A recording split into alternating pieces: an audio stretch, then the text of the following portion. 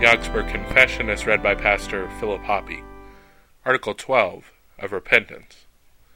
Of repentance they teach that for those who have fallen after baptism, there is remission of sins, whenever they are converted, and that the Church ought to impart absolution to those, thus returning to repentance.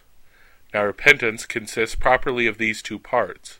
One is contrition, that is, terrors smiting the conscience through the knowledge of sin. The other is faith, which is born of the gospel, or of absolution, and believes that for Christ's sake sins are forgiven, comforts the conscience, and delivers it from terrors. Then good works are bound to follow, which are the fruits of repentance. They condemn the Anabaptist, who deny that those once justified can lose the Holy Ghost. Also those who contend that some may attain to such perfection in this life that they cannot sin. The Novatians are also condemned, who would not absolve such as had fallen after baptism, though they return to repentance.